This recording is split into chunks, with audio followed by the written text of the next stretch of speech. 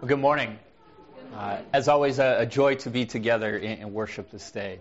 If you've been with us the past few weeks, you may remember that for our summer sermon series, we are teaching through the book of Romans.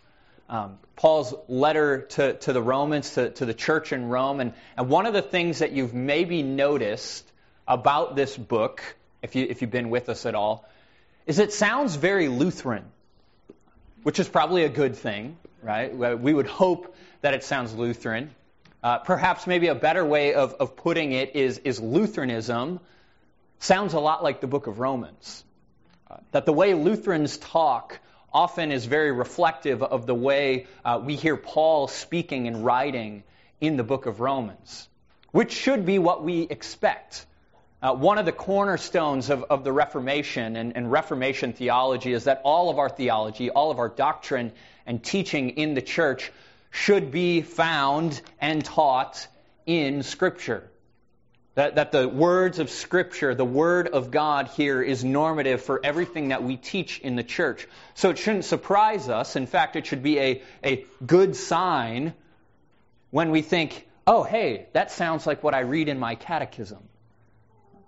And one of the cornerstones for what all of Scripture teaches is what we find in the clear words and instruction in this letter that Paul writes to the Christians living in Rome.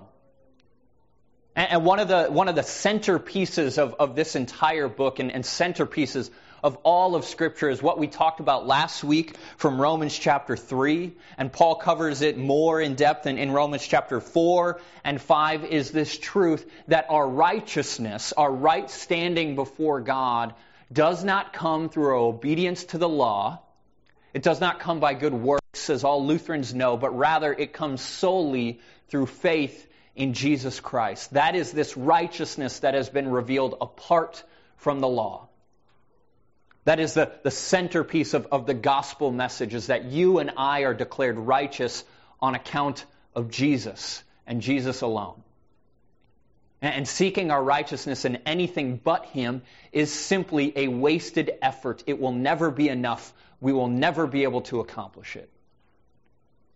And it's that central piece of Paul's theology that is behind this rhetorical question that he opens up chapter 6 with. He asks this question. He says, what shall we say then? In light of this truth, what shall we say then? Are we then to continue in sin so that grace may abound? Right, Paul's question here is, if we are declared righteous on account of Jesus alone, through His perfect work, does that mean then we are just free to sin as much as we want? Does the gospel simply mean freedom to live however we please? And the reason that Paul asks this question is because some have answered it in the affirmative. In the early church, one of the original heresies that the church encountered was this heresy called Gnosticism. This teaching that there is this strong divide and separation between the material world and the spiritual world. And the material world is bad. It is the result of sin. Therefore, the goal is to escape it. To go and enter into solely the spiritual world and the spiritual realm where the good is. And the way that we escape it is through this secret knowledge that has been brought to us by Jesus. And because the material world is bad and our physical bodies are essentially meaningless in the view of the Gnostics, what we do with our bodies, what we do in this life, is ultimately meaningless, so long as we have the secret knowledge. Therefore, go ahead. Live however you want.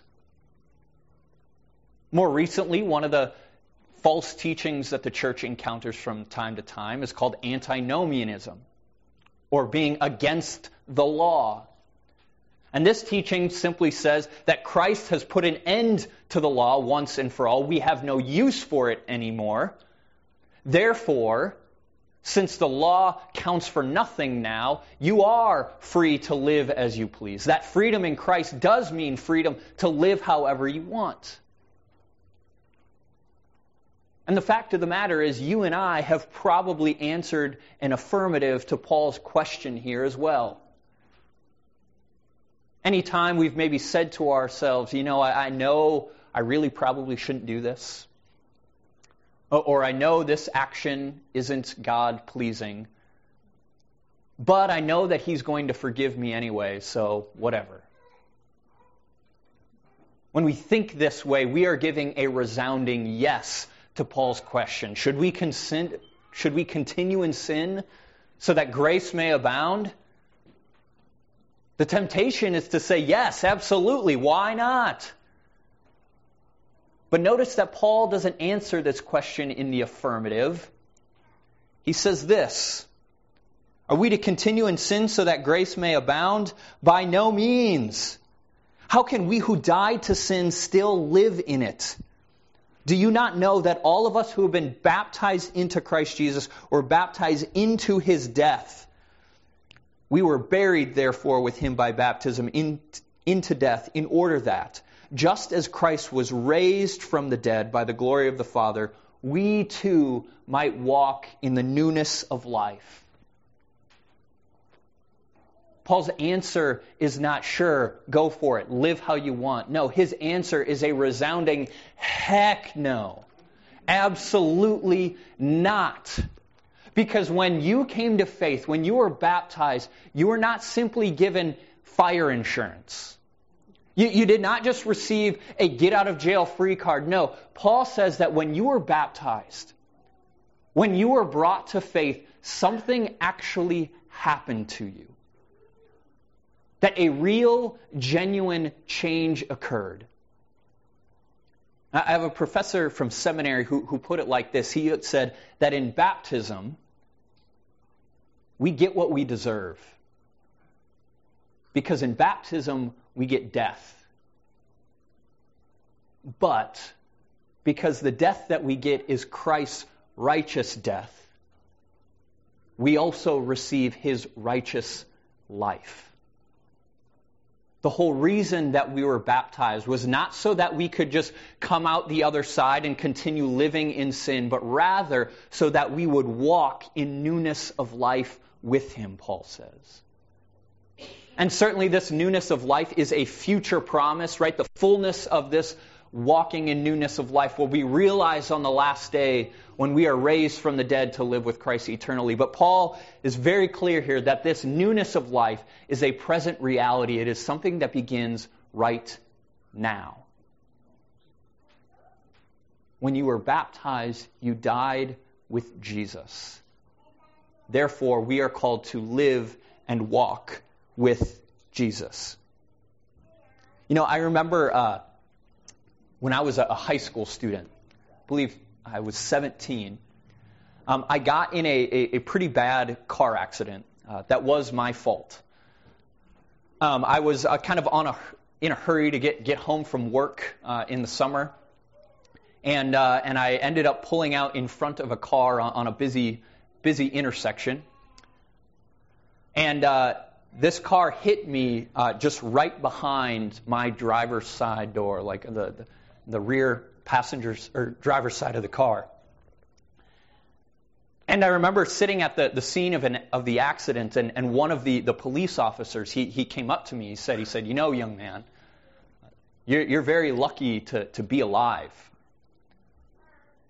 And that truth, that statement really resonated with me, that I was lucky, I was blessed to be alive. And I remember going home and sitting on my bedroom floor and praying and thanking God for protecting me, for preserving my life that day. And I remember making this resolute commitment to live differently. To live not out of selfishness and self-interest, but to live with a sense of gratitude and thanksgiving for every breath I had. I remember that I wanted to cast aside foolishness. I wanted to certainly drive more carefully and make better decisions with the direction of my life. And I have to say that it worked for like a month.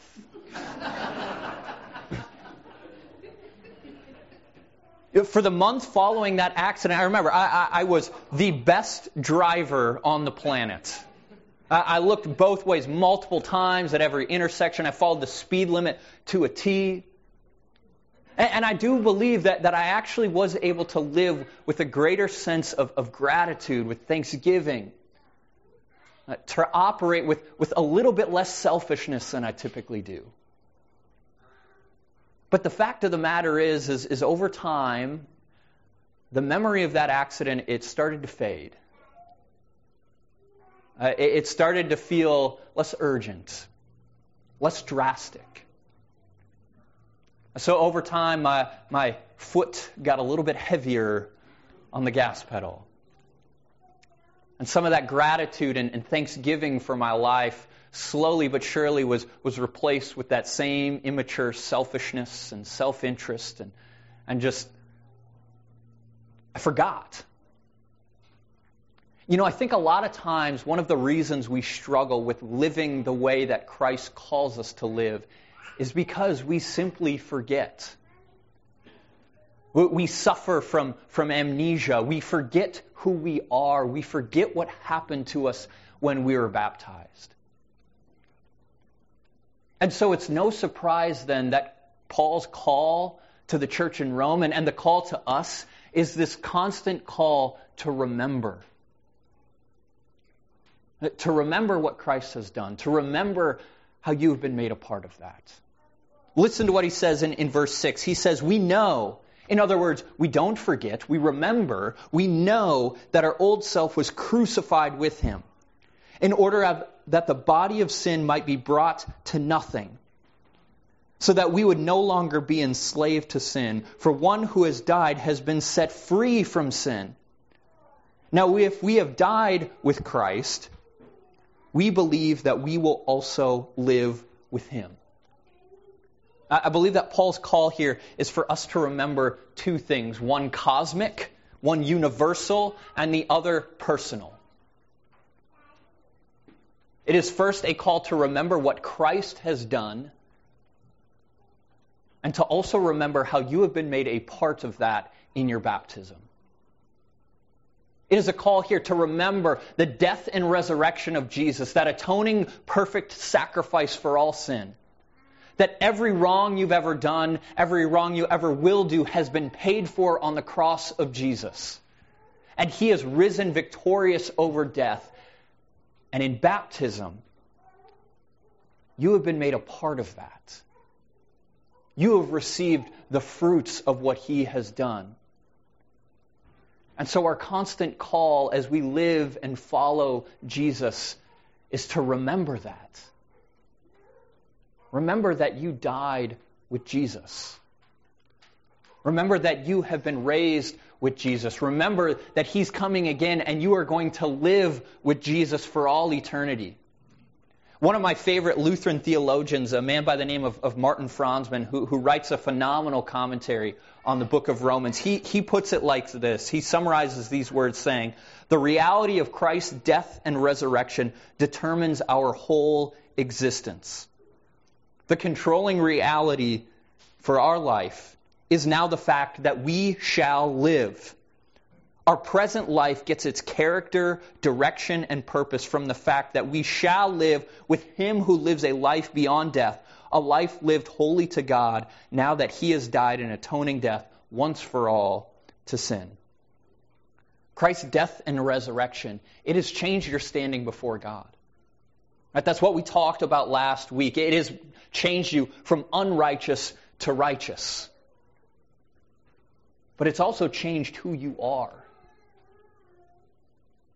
The reality of Christ's death and resurrection now determines your entire existence. And because his death and resurrection determines your existence, determines who you are, shapes your identity, don't just go back to the way that things were anymore. It's in verse 12 that Paul gives us this imperative. He says, "Let not sin therefore reign in your mortal body to make you obey its passions.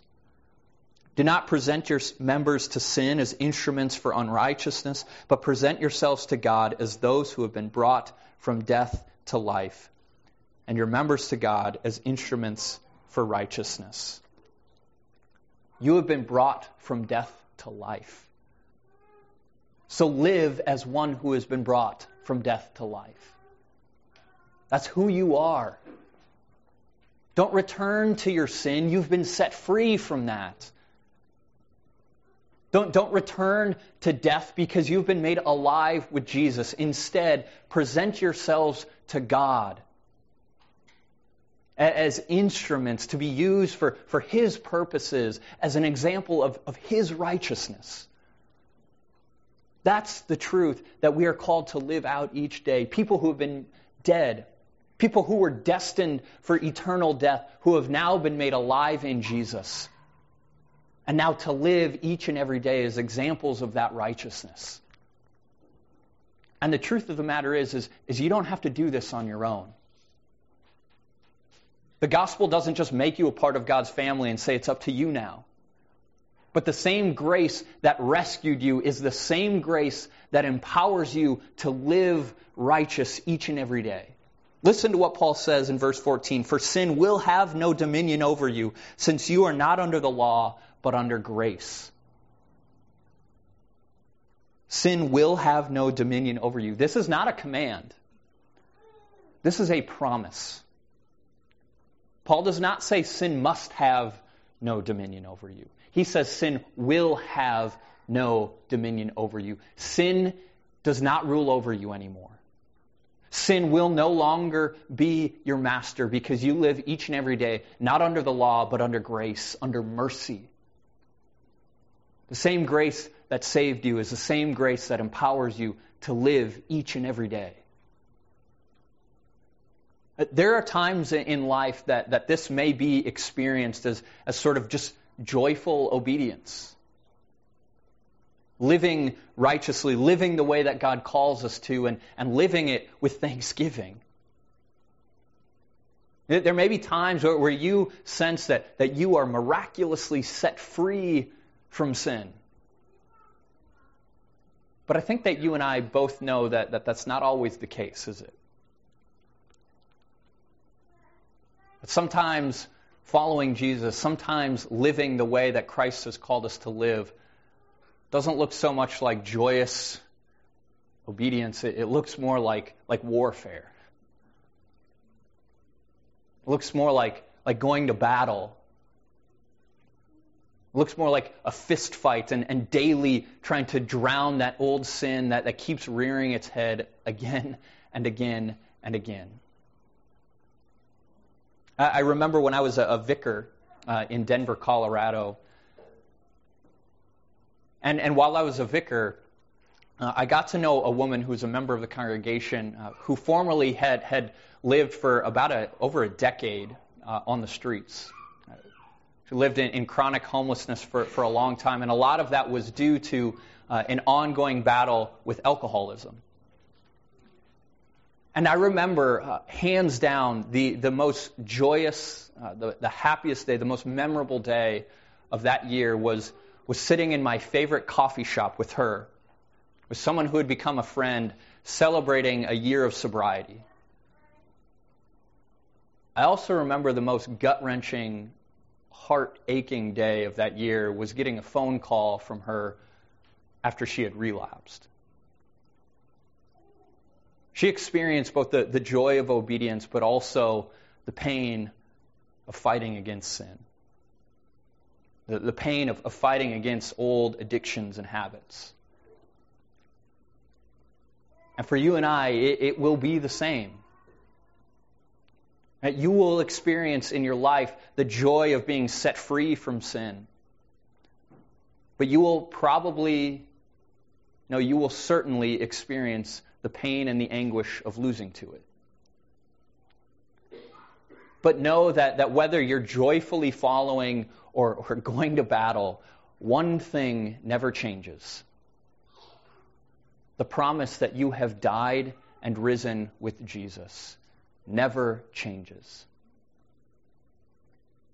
And because you have died and risen with Jesus, you have the promise that as you fight against sin, as you seek to live for Christ, you don't live alone. No matter how hopeless things feel, you do not battle against sin alone. But the same one who died and rose again promises to be with you.